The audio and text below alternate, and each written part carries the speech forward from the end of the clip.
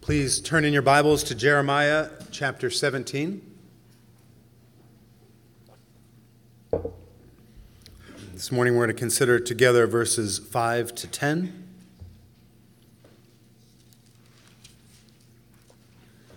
I was thinking yesterday that New Year's Day is a bit of a unique holiday in that it's a celebration of time and its passing.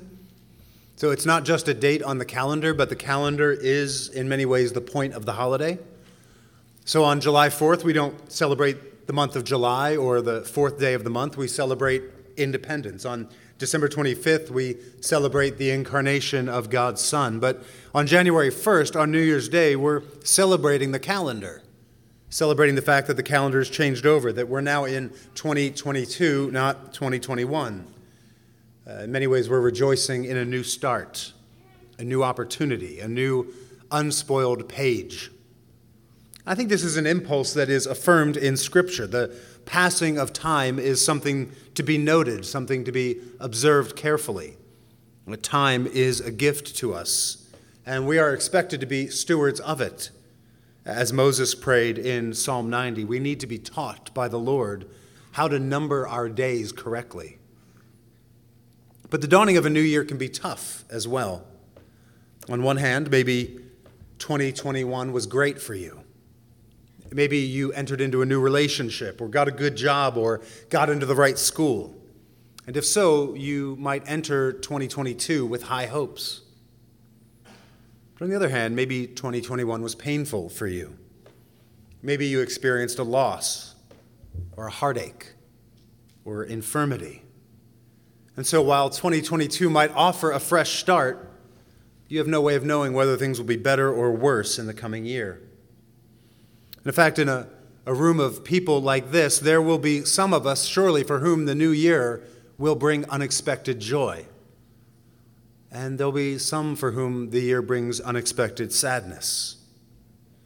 I think reflecting on the past and looking to the future like we do in the new year is a unique reminder that we don't actually have much control over anything.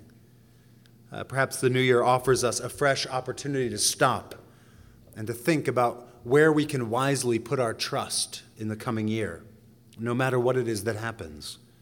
And so we turn to the Old Testament book of the prophet Jeremiah for guidance. Jeremiah was a prophet in the southern kingdom of Judah. Our best guess is that he started his prophetic ministry around 627 BC, and he was active in a period of great tragedy in the lives of God's people. He was commissioned to call the people of Jerusalem to repentance for their idolatry and sin, and he was called to warn them of the great destruction that was coming. But if you're familiar with his story at all, you know that he was largely ignored. He was even imprisoned for speaking against the national interest, and he wasn't released until the Babylonians came and destroyed the city of Jerusalem in 586 BC.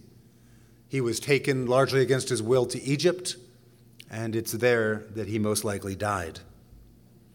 Now, in Jeremiah 14, we read that alongside this terrible Babylonian invasion, the people of Judah were also experiencing a terrible drought. And so when we get to chapter 17, when we get to our passage for this morning, we see that while the people of Jerusalem were reeling from a lack of water, God used their national, external predicament to help them understand a personal and internal spiritual reality. The parched, arid landscape outside their window was in fact a picture of their spiritual condition. Because of their idolatry and their love for foreign gods, they were living in a spiritual drought. They were in a spiritual desert with no access to life-giving water. And so our passage for this morning is going to show us exactly what it is that we can rely on and what it is that you can't rely on when you're in a time of drought, when you're in a difficult situation. So please listen as I read Jeremiah chapter 17, verses 5 to 10. We read there. Thus says the Lord, cursed is the man who trusts in man and makes flesh his strength, whose heart turns away from the Lord. He is like a shrub in the desert and shall not see any good come. He shall dwell in the parched places of the wilderness. in an uninhabited salt land. Blessed is the man who trusts in the Lord, whose trust is the Lord. He is like a tree planted by water that sends out its roots by the stream and does not fear when heat comes, for its leaves remain green, and is not anxious in the year of drought, for it does not cease to bear fruit. The heart is deceitful above all things and desperately sick. Who can understand it? I, the Lord, search the heart and test the mind, to give every man according to his ways, according to the fruit of his deeds. So the Lord tells us here that there are really two kinds of people. He talks about trees here, but you see pretty quickly that the trees are just pictures of kinds of people. And the image that the Lord uses is vivid and striking. There is one kind of person who thrives, who flourishes like a green and fruitful tree. We might think of this as someone with great joy, no matter what the circumstances. Someone who is steady and gracious and loving and strong and kind. Their life is like a flourishing tree. The second kind of person is shriveled, like a shrub that's begun to grow in on itself. Thorny, stooped, brittle. We might think of a person like this as someone full of fear, someone controlling, bitter, critical, anxious, hopeless. And so at the outset, it's worth just stopping to ask which one of those sounds most like you. If you look at the two kinds of trees that are described here in Jeremiah 17, which one sounds most like your life? Which sounds most like your spiritual condition this morning?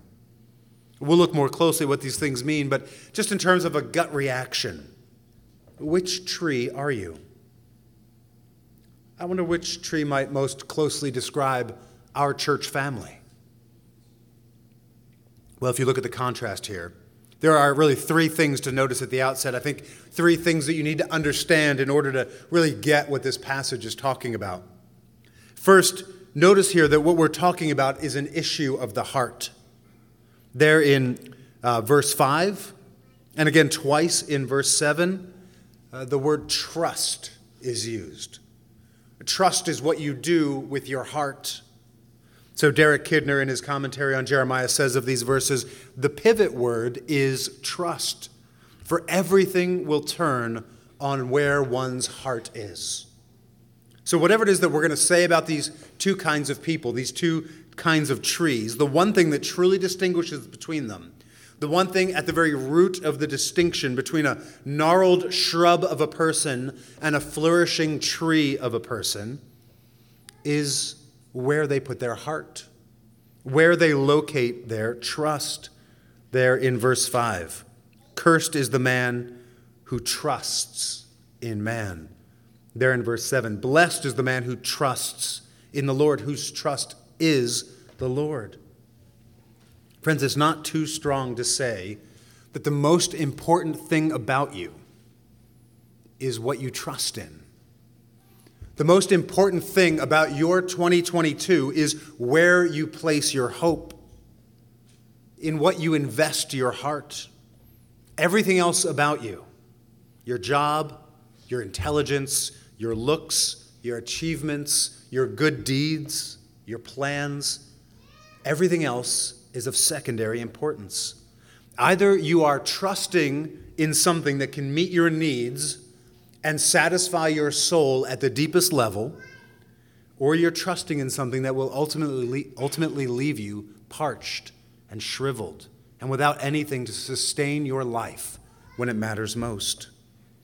So that's the first thing. Notice that this is a matter of the heart. It's a matter of trust.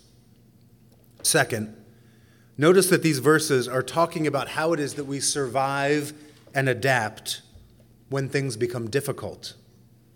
I think under the ideal circumstances, we can all do just fine. A tree that's planted in a mild climate with plenty of rain and sunshine will do just fine. A person with no adversity, no difficulties, will find life relatively easy. But life just isn't like that, is it? I've never met anyone for whom life was an unending season of ease and pleasure. Right, so these verses are talking about desert conditions there in verse 6. They're talking about what happens when the heat comes in your life there in verse 8. When the scorching blaze of adversity and trial beats down on your days, it's at that point that your root system is exposed. It's at that point that your foundation is revealed. It's at that point that it becomes clear whether you've invested your trust wisely. And so maybe, given how lousy 2020 was for most of us, and given that we stood here in 2021 thinking, surely it's going to get better, and then it didn't actually get all that much better in 2021, maybe we are well positioned to evaluate our lives now. Many of us have been living in a season of heat, a season of drought, a season of desert life. And so maybe we're well positioned to evaluate. We can see how drought resistant we are. We can see if we really have access to streams of life-giving water in troubled times. Or we can see whether the heat causes us to shrivel up. So that's the second thing to notice. The first thing, we're talking about trust, about the heart. The second thing, we're talking about what happens when times are difficult. The third thing you have to understand is that these verses here come in the context of the covenant that God made with his people, Israel. So, for the sake of time, let me just explain this in really broad strokes. A covenant is an agreement between two parties. And the story of Israel was the story of God's covenant agreement that he made with them. So much of the book of Exodus and the book of Deuteronomy are about that. And the covenant, on the face of it, was simple. God delivered his people out of slavery in Egypt. He rescued them and saved them. And then he gave them the sort of basic conditions for living as his people. He gave them his law. Think the 10 Commandments, the law of Moses. And the agreement was this: the people of Israel would keep the law, and the Lord would bring them into the promised land and bless them and cause them to flourish there. They would be his people, and he would be their God. And there would be all sorts of blessings in this covenant. This is a very kind thing that the Lord did.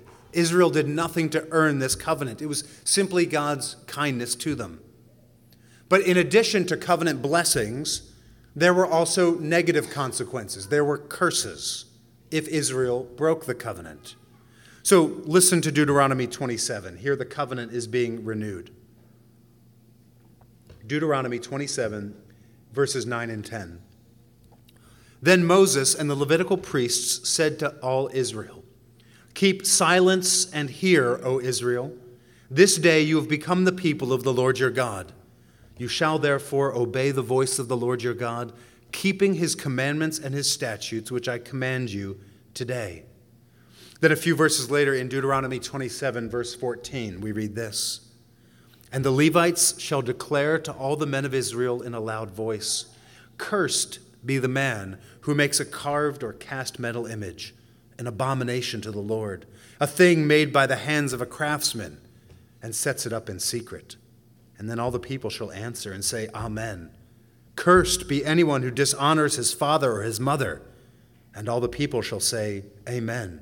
And then it keeps going on like that for 10 more verses. And then after that, there's the promise of blessing in chapter 28. It says there in chapter 28, starting in verse 1, "If you faithfully obey the voice of the Lord your God, being careful to do all his commandments that I command you today, the Lord your God will set you high above all the nations of the earth. And all these blessings shall come upon you and overtake you if you obey the Lord your God. Blessed you shall be in the city, and blessed you shall be in the field. Blessed shall be the fruit of your womb, and the fruit of your ground, and the fruit of your cattle, the increase of your herds, and the young of your flock. Blessed shall be your basket and your kneading bowl. Blessed shall you be when you come in, and blessed shall you be when you go out." And it goes on like this again, with blessings for obedience, and then curses for disobedience. In fact, at the end of chapter 28, there's a specific curse that if God's people give themselves over to idolatry, he will send in foreign invaders and drought, which is exactly what was happening in the days of Jeremiah. So can you see the connection with our passage here? When you read these words, cursed is the man who, and blessed is the man who, these things are not random. They come in the context of the covenant that the Lord had made with his people, the commitments that he had made to them and that they had made to him. Okay, so with that in place, let's look at this first person, this first tree that's mentioned there in verse 5. Thus says the Lord, cursed is the man who trusts in man and makes flesh his strength, whose heart turns away from the Lord. So what are we told about this cursed man? Well, he trusts in man. He makes flesh his strength.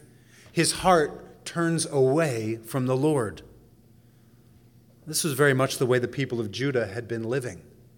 Their hearts had turned away from the Lord. They simply refused to obey him. Their hearts didn't trust in him.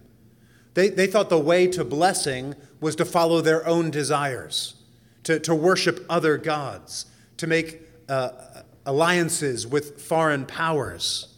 They thought the way to be happy was in their own strength rather than in keeping the covenant. Again, that's manifested in a variety of ways in the book of Jeremiah: idolatry, disobedience, foreign alliances. They even looked to Babylon to protect them from the Assyrians and the Egyptians, and Babylon was ultimately what came and wiped them out. You can look throughout the book of Jeremiah in your own time and see all of the different ways Israel violated the covenant and made man their trust. Now, the question we should ask is why?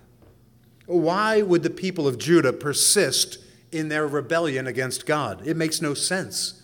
Even after he began to discipline them, why would they not relent? Why keep pursuing a path that leads to destruction? Wouldn't any sane person turn away and turn back to the Lord?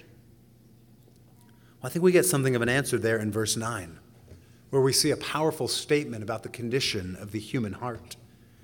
We read there, the heart is deceitful above all things and desperately sick. Who can understand it? Then in verse 10, I, the Lord, search the heart and test the mind to give to every man according to his ways, according to the fruit of his deeds. See, brothers and sisters, this is really important. You cannot ultimately trust your own heart. This is why the Lord declares that you're cursed if you trust in man, if you trust in yourself. This is exactly what we see in the lives of the people of Judah in Jeremiah's day. Throughout the book of Jeremiah, the Lord keeps calling them out for their stubborn hearts. They would not relent. They would not be corrected. Their hearts were continually bent on evil. And then as the Lord would discipline them, you see throughout the book of Jeremiah, the people keep responding by saying, what? Like, what did we do? Oh, why are we experiencing this judgment? How unfair you are, O Lord. You see, our hearts are just not trustworthy guides to reality. Our hearts tell us that we understand, that we see the truth, that we're right and everyone else is wrong, that we're innocent in all of our troubles. That's something of the default setting of the human heart. But here the Lord's reminding us, your heart doesn't always tell you the truth. Your heart is self-interested. Your heart is like a lackey working for a domineering boss. It has an interest in flattering you, in keeping you happy, in blaming others, in keeping bad news at bay. If you will, your heart is always tempting you to invert Jeremiah 17, verse 5, and say, blessed is the man who trusts himself.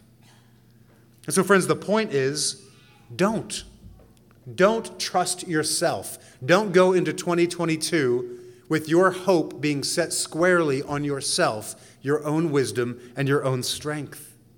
Don't locate all of your hope in man and in your own heart, but instead trust God. He's the one who searches the heart. He's the one who examines the mind. He's the one who knows the truth, who's never wrong, never deceived, always trustworthy. We read a similar sentiment in the book of Proverbs. It says in Proverbs 3, verse 5, trust in the Lord with all your heart, and do not lean on your own understanding. You see, what Jeremiah does here is put before us a binary universe. There are only two options. There are only two ways to live. Either you trust in yourself, you trust in man, you trust your own strength, you trust the wisdom and accuracy and honesty of your own heart, and you do what you want to do and what you believe is best, or you trust in the Lord, and you believe his word, and you obey his commands. Those are the only two options. The first option has a lot of different varieties. It can take a lot of different forms. You look out in our world and you see that it looks lots of different ways. It can look conservative and it can look liberal. It can look moral and it can look debauched. But it's all a variety of the same thing. Self-trust, self-rule, autonomy. Right? It looks like listening to the pundits, listening to the experts, listening to your friends, listening to the talking heads, the wisdom of the world, the celebrities, the spirit of the age. Right? It's putting your trust in what other human beings believe to be wise and good and true. And friends, the Lord is clear. That kind of trust in man, trust in self, it leaves you dry in the end.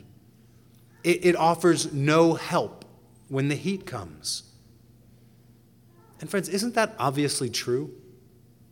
Could anything be more clear than that the world around us has no idea what it's doing?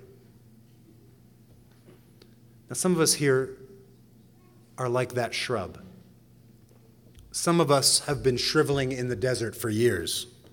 Hard times have come, and if we're honest, they've devastated you. They've revealed that you have no root system, that you have no access to life and strength outside of yourself. And so you're cast adrift, and you're left to make the best of it on your own.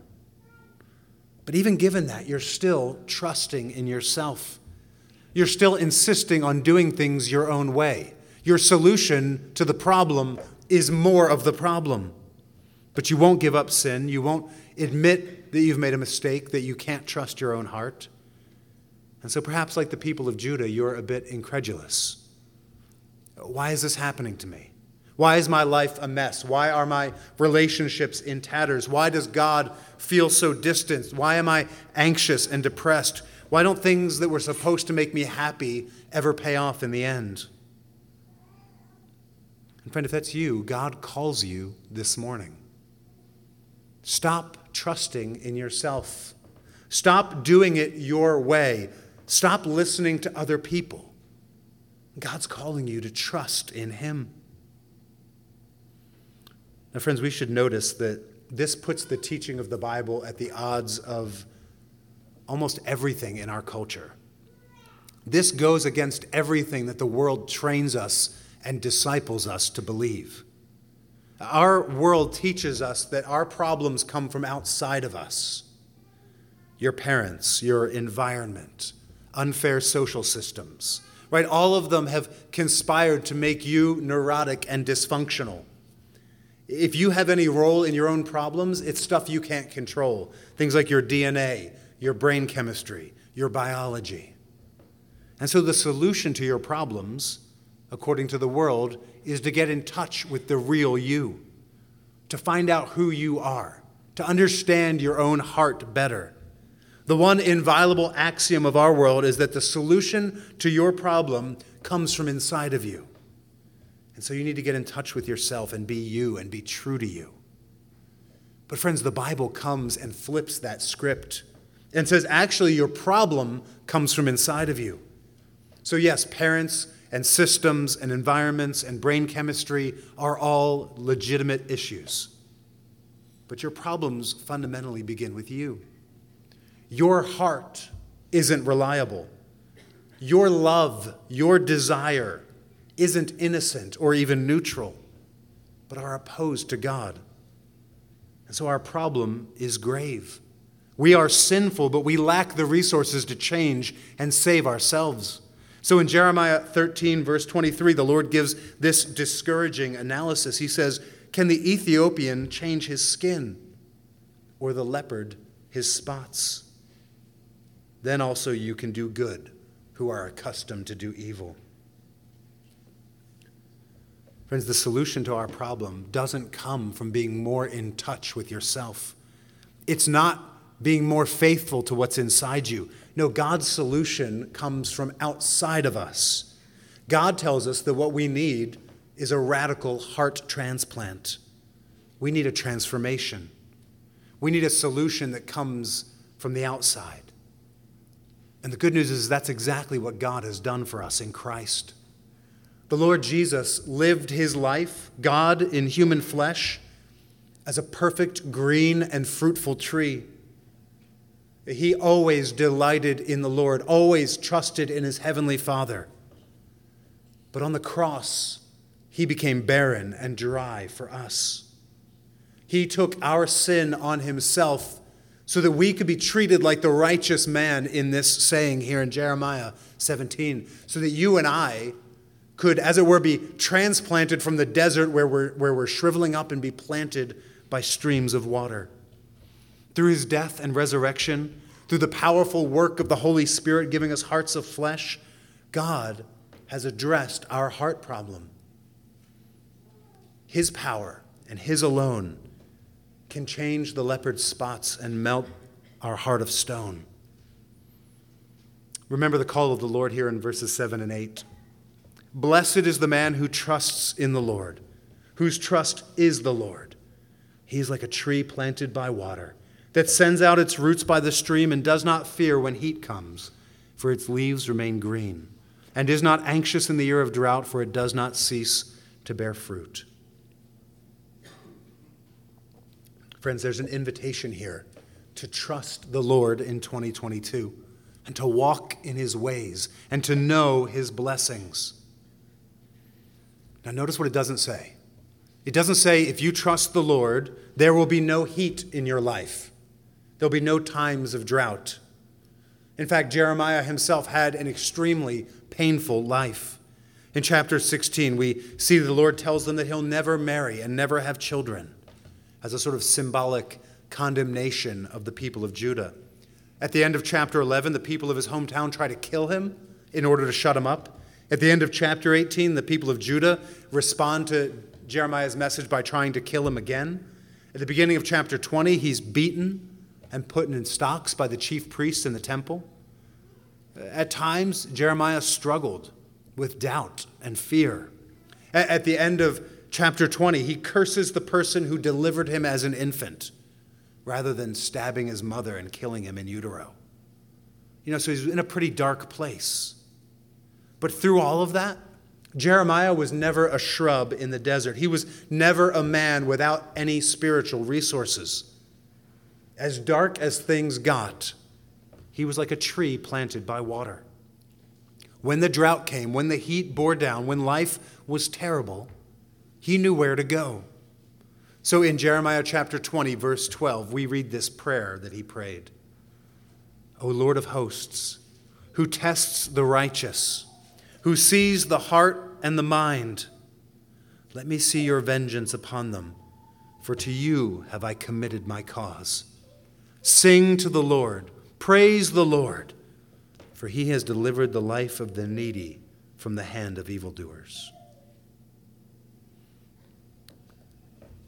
Now, I pray that your 2022 doesn't have as much drama as Jeremiah's life did. I pray that you're not persecuted by religious authorities or subject to death threats in your own hometown, but you can be sure that 2022 will bring your life heat, that you will experience some kind of drought. But friends, those who trust in the Lord will survive and even thrive. In his sermon on this passage, Jonathan Edwards reflected on the resources that we have when we are trees planted by streams of water. This is what we have when we trust in the Lord rather than trusting in man. Edwards says this: God will be a full fountain to them, suitable to all circumstances that they can be in. If they are in doubts and darkness, he is the fountain of light. If they are beset by strong and subtle adversaries, God is the almighty captain of their salvation. If they are poor and needy, God has gold tried in the fire to enrich. If they are mourners, God is the fountain of true comfort. If they are sick, God is the strength of the heart and the health of the countenance. If they are forsaken of earthly friends, God is the best friend, and more than all other friends. There is no disease but that he is balm to cure, exactly suited to be a remedy to it. There is no case that they can be in, but that in this fountain there is good to be found, exactly suitable thereto. 'Tis not because this tree is planted by the river in itself is of a hardier nature, or more able to bear heat and drought than other trees, but because it has a river at its root, so to supply it. Brothers, as we walk into the new year with all the things that are going to happen to us, good things, perhaps terrible things that we don't know anything about right now, as we walk into a year that will have spring rains and blistering heat, let's resolve, brothers and sisters, to make the Lord our trust at all times. Let's pray together. Oh, Heavenly Father, what good news that we are not left to our own devices, that we're not left to our own meager resources, that we're not left to try and decipher and discern our own hearts, but you have given us your word. You have called us to trust in you, and so we do so. Our God, we put our trust in you. You alone are our hope this year and every year until the Lord Jesus returns. And we pray all these things in his name. Amen.